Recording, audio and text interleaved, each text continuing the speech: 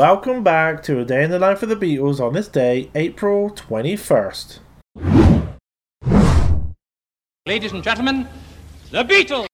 Let's start in 1961. The Beatles perform at the Top 10 Club, Reeperbahn, Hamburg, West Germany. And 1962, the Beatles perform at the Star Club in Hamburg, West Germany. 1963, the Beatles perform in the afternoon at the New Musical Express 1962-63 annual Paul Winners All-Star Concert, a 14-act affair held at Empire Pool, Wembley, Middlesex. This is the Beatles' biggest appearance yet, with an audience of around 10,000. The top group is Cliff Richard and the Shadows.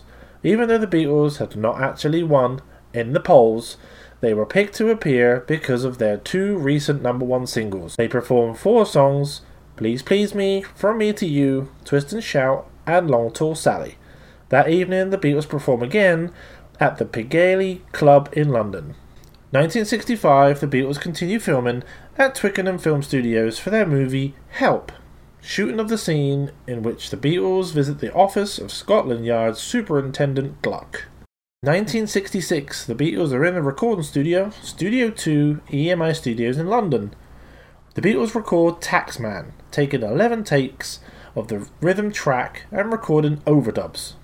By the end of the session, the song is pretty much completed, but additional overdubs and editing will be done as late as June 21st. The Beatles Anthology 2 includes completed take 11 of Taxman, Disc 1, Track 20. 1967, the Beatles again in the recording studio, Studio 2, EMI Studios in London. They decided to record a short section of gibberish and noise to follow A Day in the Life in the run-out groove. They record a bunch of assorted noises and voices.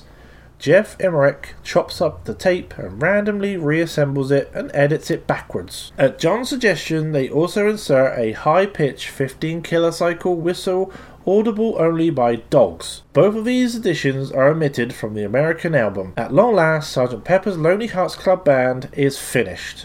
The total number of hours the Beatles spent in the studio working on the album was adding up to 700 hours. Well worth it though.